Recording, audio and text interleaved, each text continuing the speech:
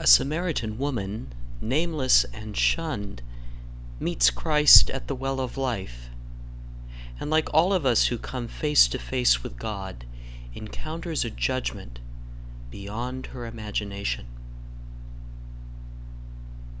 Richard Helmer delivered this sermon on the third Sunday of Lent, February 24th, 2008, at Church of Our Savior, Mill Valley, California.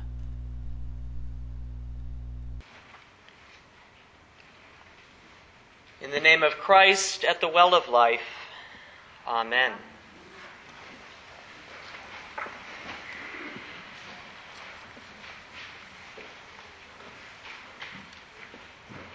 So what do you think of this woman at the well today, huh? She's something else, isn't she? Must have been an ordinary day when she, in today's gospel, started out for the well of Jacob. Like her ancestors before her, she organized her life around this place of water, this place as old as memory, where the essential ingredient of life could be drawn so that the daily tasks could be done and the rhythm would continue.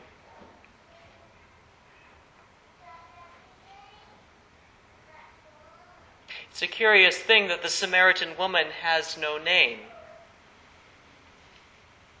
For someone as important as her in John's purposeful telling of the gospel, it is indeed a curious thing. But perhaps as one living outside the mainstream Jewish tradition, she is an outsider's outsider, if you will. She's a reflection of those who live just beyond the doors of our realms of comfort.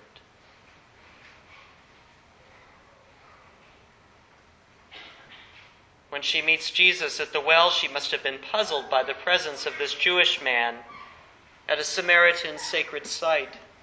He belonged somewhere else, not here, and not talking with her to be certain, and absolutely not asking to share a drink of water with her.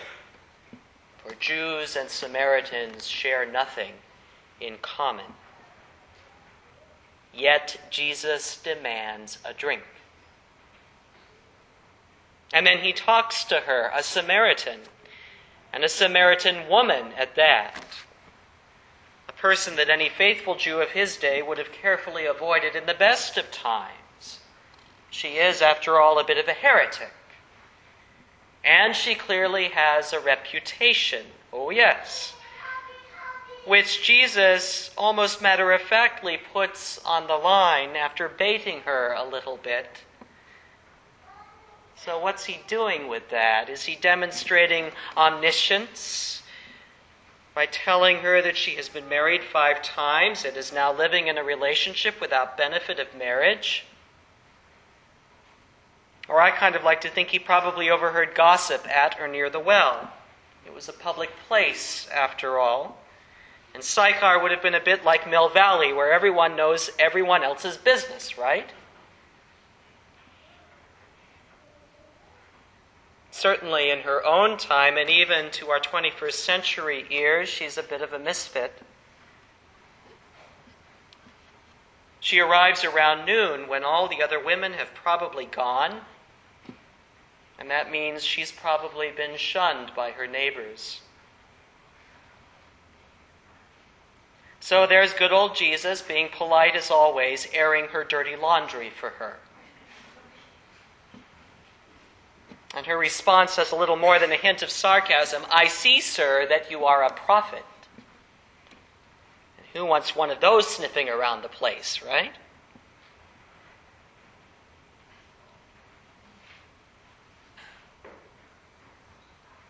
Her journey with Christ begins with her dirty laundry. This sort of scandal at the center of her life. But Jesus sees deeper than that. When you've been married 5 times and you're living with somebody who isn't your husband, There is something going on there. And it's not about marriage or adultery. Jesus knows rather that she is seeking something.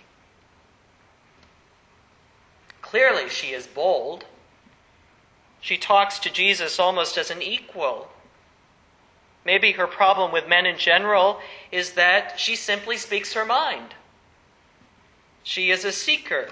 She is looking for relationship in a world where women are viewed more as property than persons. And she has yet to find what she really needs.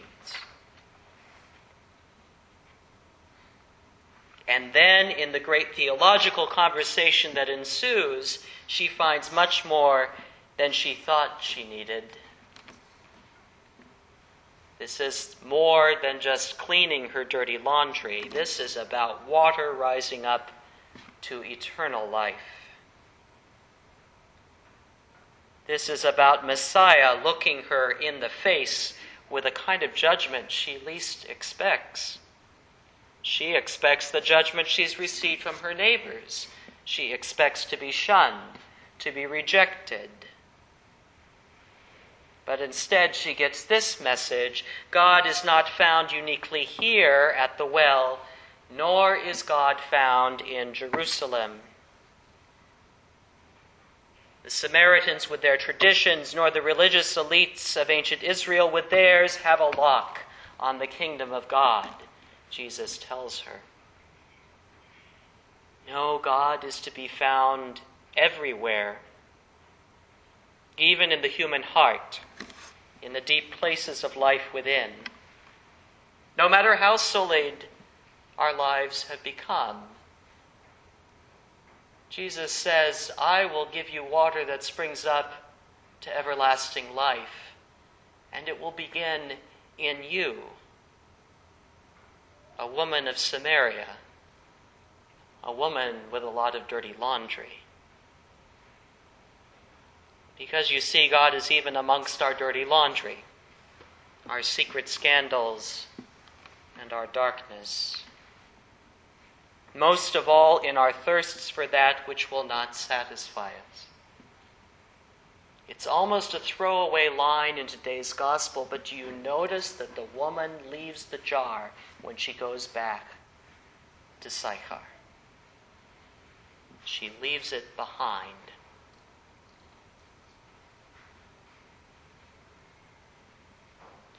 My brothers and sisters, we are, of course, each in our own way, the Samaritan woman who has come to the well.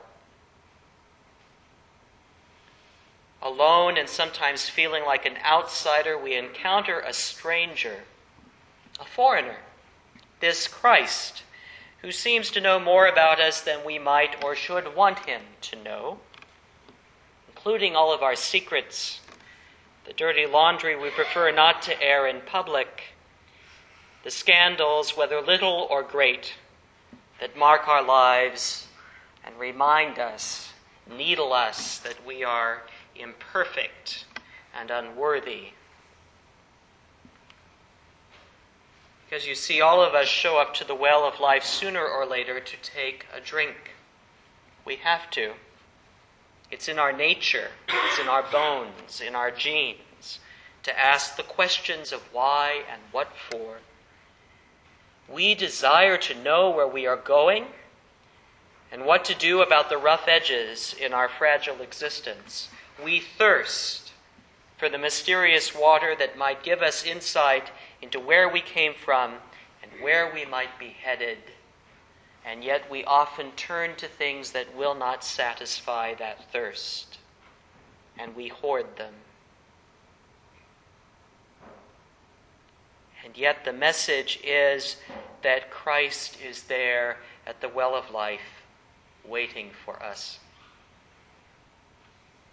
ready to engage us, to call us, to reforge us with words we don't expect and insights we can scarcely imagine, with a judgment that lies beyond our way of judging. Part of the grace we receive, a big part of it, is that we are called away from our old selves and into new ways of being. We begin by thirsting for the water that will not satisfy us, and then we discover, because Christ meets us there, that we are given water that springs to overflowing into eternal life. God in Christ starts out with the raw material of our misdirected thirsts and then nourishes us with the living water that rises up from within. We are cleansed from the inside out, often to our great surprise. Yet often, like the woman at the well, we've been searching for a long time for someone else to cleanse us from the outside in. But that's not how God works.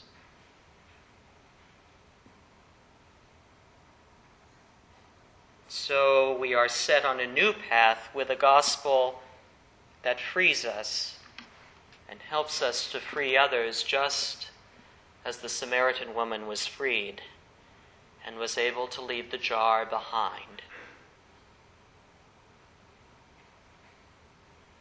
Perhaps, like the people of Samaria, we will ask Christ to stay with us a time and at last learn from our own hearts what it means to declare him Messiah,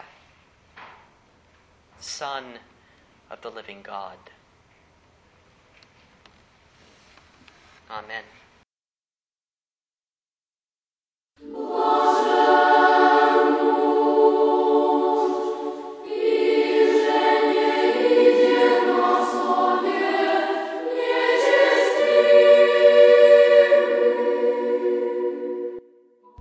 Thank you for listening to this sermon podcast from the Episcopal Church of Our Savior, Mill Valley, California.